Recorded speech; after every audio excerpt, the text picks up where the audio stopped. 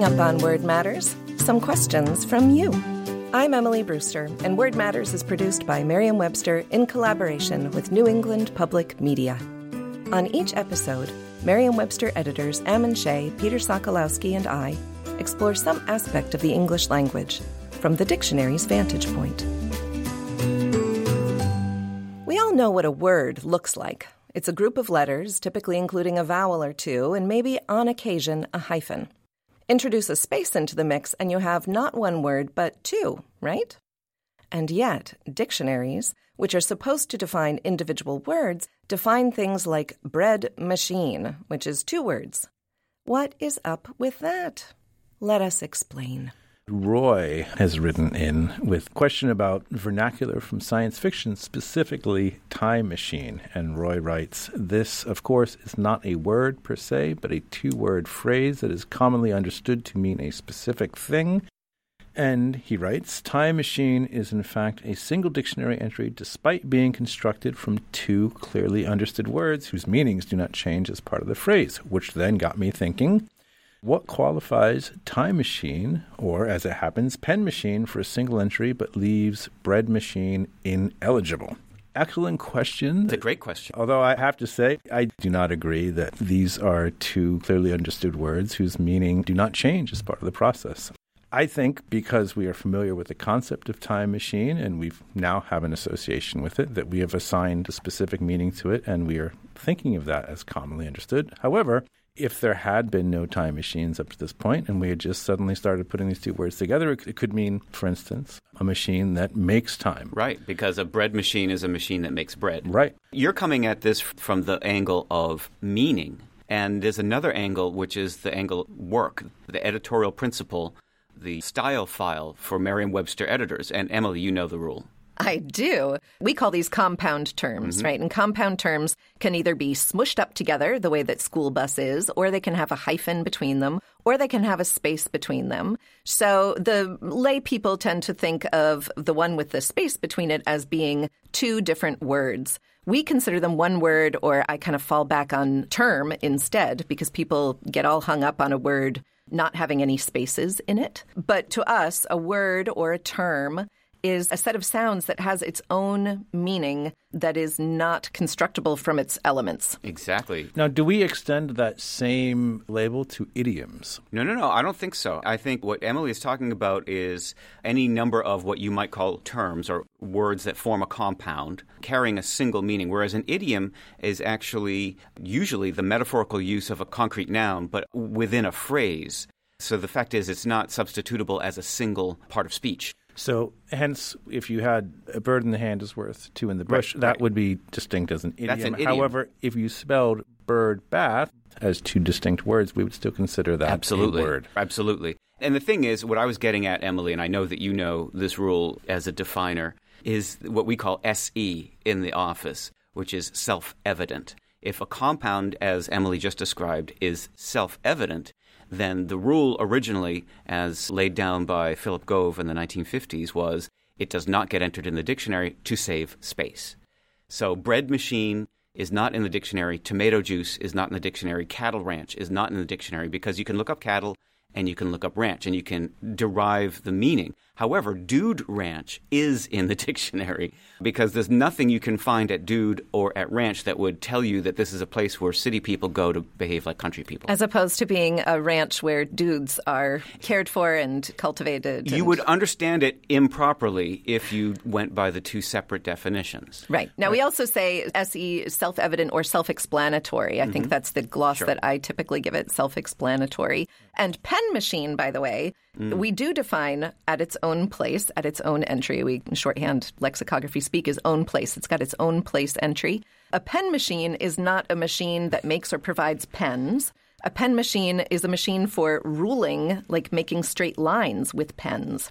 I noticed that entry is from Webster's Third. Yep. So it comes from a time when this kind of print technology was very relevant and very important. It may not be the kind of entry we'd add today. It seems arcane to me. Yeah. What I think is interesting about this is that we're still, at this late date, wrestling with the vestiges of print convention. Absolutely. And that, to me, almost all of the words that I come across in the dictionary that are listed as SE, I always feel like there could be another meaning to that.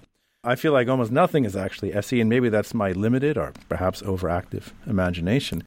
But I feel like I'm constantly coming across things, not just in our dictionary, in any dictionary that has things as SE, where I feel like I would like further explication of that. Right. And so the original rule was to save space, and it's absolutely true. The style file, the rules for writing definitions, the guidelines for editors at Merriam-Webster, I believe, at least 95% of them were completely tied to print technology, to typesetting and to saving space. And we can blame a million things on that. The strange way we address capitalization, the very compact nature of most dictionary definitions, and untying that knot, I think, will take a generation or two. And so, for example, orange juice was never an entry in our dictionaries. Until recently, we actually did add it simply because the words orange and juice appear together in English so frequently that on frequency alone it merits an entry. So we are changing those rules. And this is not restricted to Merriam, by the way. I know that at Oxford, in some of their dictionaries, they would frequently define words that to the lay person or the average user of the dictionary, the reason for leaving things out for omissions is kind of inexplicable. For instance, cherry pie was never defined, but apple pie was defined because apple pie comes up in as American as apple pie. And that has a metaphorical meaning. Oh, of course, that makes sense. But if you're just looking up apple pie and then you look up cherry pie and you see one but not the other, this is not at all evident unless you read the front matter of the dictionary, which, as we all know, no one does. Is the best place to ever hide any.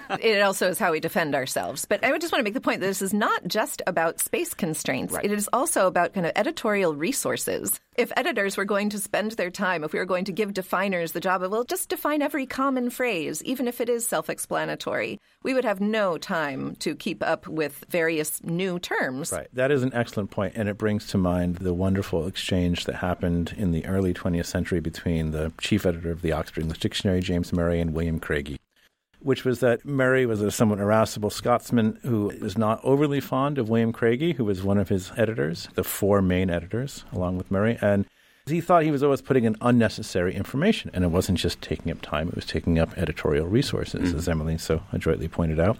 And one time Craigie put in the entry for a railway porter, and his illustrative citation was, he was a railway porter. And Murray flew into a fury. He wrote, I think it was an 11-page letter, which culminated with the line, there is no part of my duties that is so onerous as that of checking your copy. And I think it was partly space, again, but mostly I think it was just he felt it was a waste of their time. Well, that brings up a great point, which is example sentences that are chosen really carefully in order usually to illustrate the meaning that is given. And in that case, you get nothing from that sentence. You could have replaced it with anything. To use juice again, cranberry juice, tomato juice, apple juice, they are the juice of an apple, the juice of a tomato. But there is an entry at tobacco juice, and the definition is saliva colored brown by tobacco or snuff. So when you spit it on a baseball field, it's called tobacco juice. In other words, it is not the juice of the tobacco leaf. Which also has a synonym, which is ambeer, which is the spat-out juice from tobacco. Good Lord. Emily, I was going to ask you, do you often or do you ever come across words in defining, since you were among us, the chief definer, where you think this just does not need to be in here? Oh, well, sure. I mean, when I come across an entry like pen machine, it seems like this term is probably not a term that is so prominent anymore that it needs coverage. But I know, I think more often I come across things that I think need to be included. I have the opposite problem. Yeah. This topic brings to mind a compound that I took great pleasure in defining a number of years ago, and that was the term hot mess. Oh, yes. Good. Right? Something or someone that is emphatically a mess in organization or a number of different things. But the term hot mess is not a new term. But this use of hot mess was new. And in defining the term hot mess in this modern sense of something or someone that is not holding it down, not keeping it together, I became aware of the self-explanatory sense of hot mess that is much, much older, that goes back centuries, and that is a dish of soft or pulpy food that is hot. At that point, when the word only had that meaning, it did not qualify for entry. It was not until hot mess took on this extended use that it met our criteria for entry. And the original mess was mess as in mess hall. That's right. Yeah. Right. Yep. That reminds me of Meltdown. similarly, when it first came up, I think wouldn't have qualified because it was kind of obvious. It was something melted down, and it was used by ice cream manufacturers in the 1930s. I think of it as something very dangerous. Right. Well, then in the 1950s, it was kind of co-opted by the nuclear industry when the core would melt down and something. And now we use it more often as a kind of breakdown of self-control, as somebody has a meltdown. And it's gone from open to hyphenated to closed compound along the way. Just like hot mess at the beginning, I don't think it would have qualified. Another one that has changed meaning is ground zero. Some would say misused epicenter, the actual point of origin of something, such as an outbreak. Whereas initially it was the area of ground below the explosion of a nuclear device, which usually explodes somewhere in the air. And so that's a meaning that has shifted and probably is understood in the newer way by most people. Even in that original sense, that still would not be considered self-explanatory. No, you needed a definition for sure. Yep. And it reminds me of another compound of two words that clearly mean something different when they are used together.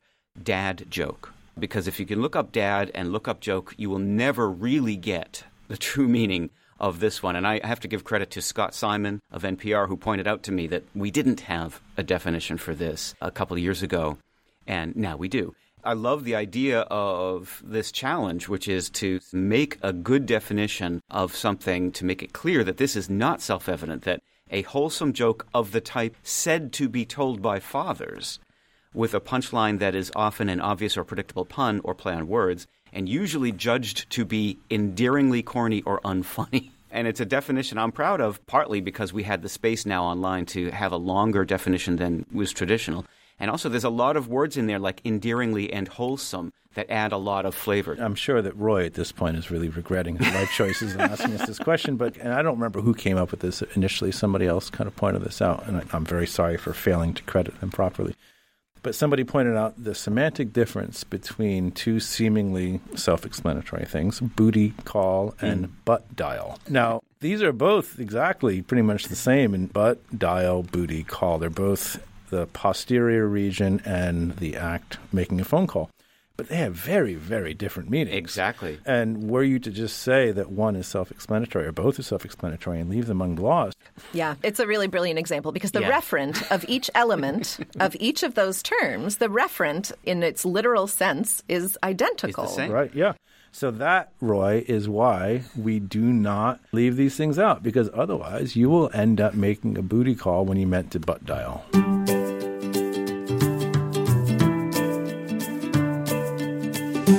You're listening to Word Matters. I'm Emily Brewster. We'll be back after the break with the spelling of yay. Yay! Word Matters is produced by Merriam-Webster in collaboration with New England Public Media. Okay, it's time to commit. 2024 is the year for prioritizing yourself. Begin your new smile journey with Byte, and you could start seeing results in just 2 to 3 weeks. Just order your at-home impression kit today for only $14.95 at Byte.com.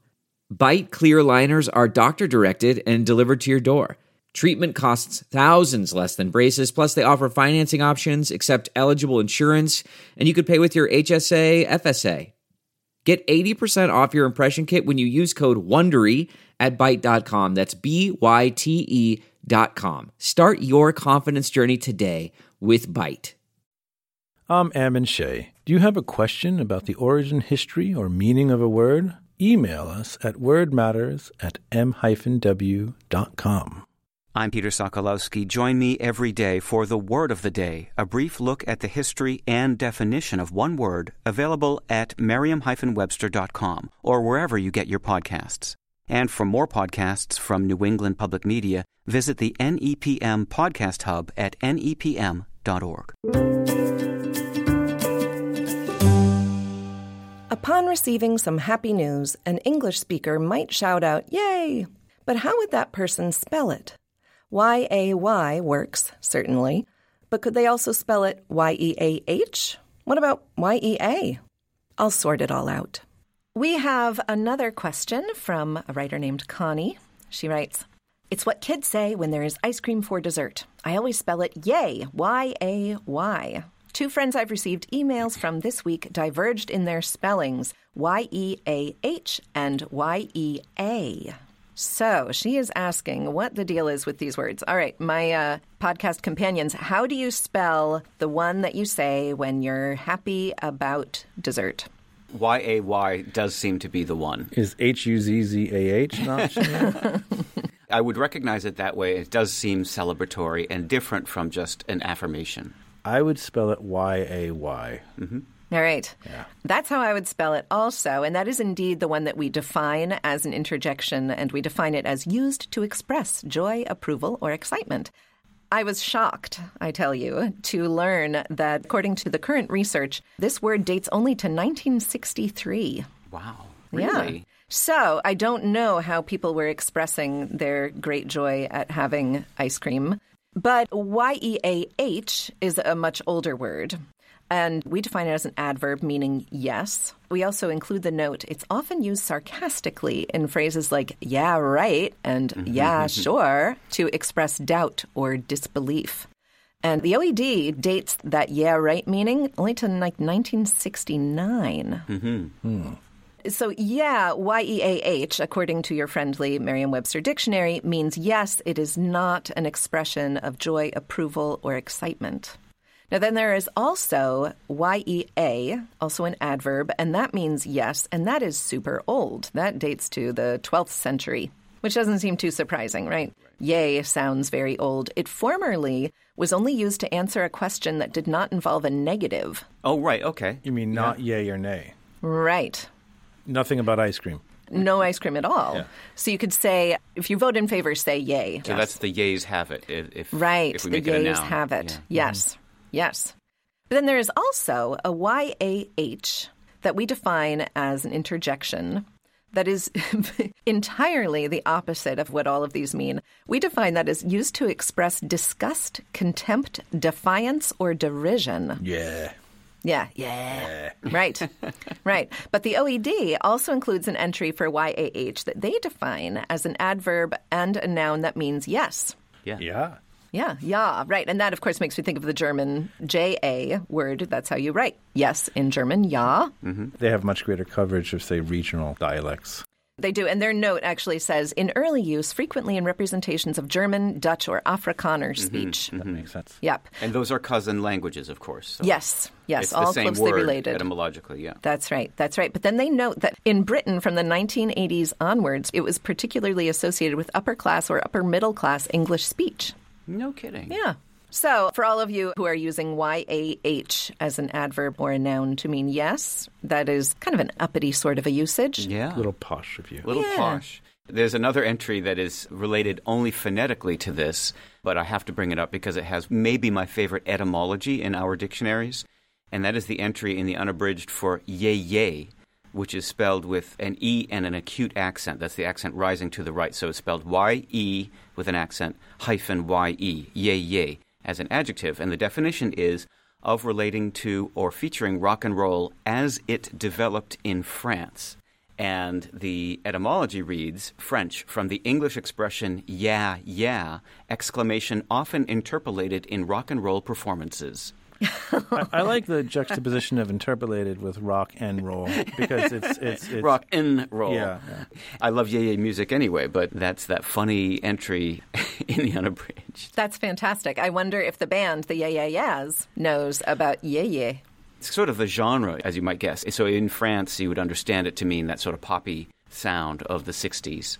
Like Serge Gainsbourg? Yeah, absolutely. Yeah. He wrote a lot of those songs. And for France Gall, who was maybe the leader of that pack, the young teenage singer of the early 60s. So yeah for that, and yay for yeah. Yeah, lots of affirmation. Yeah.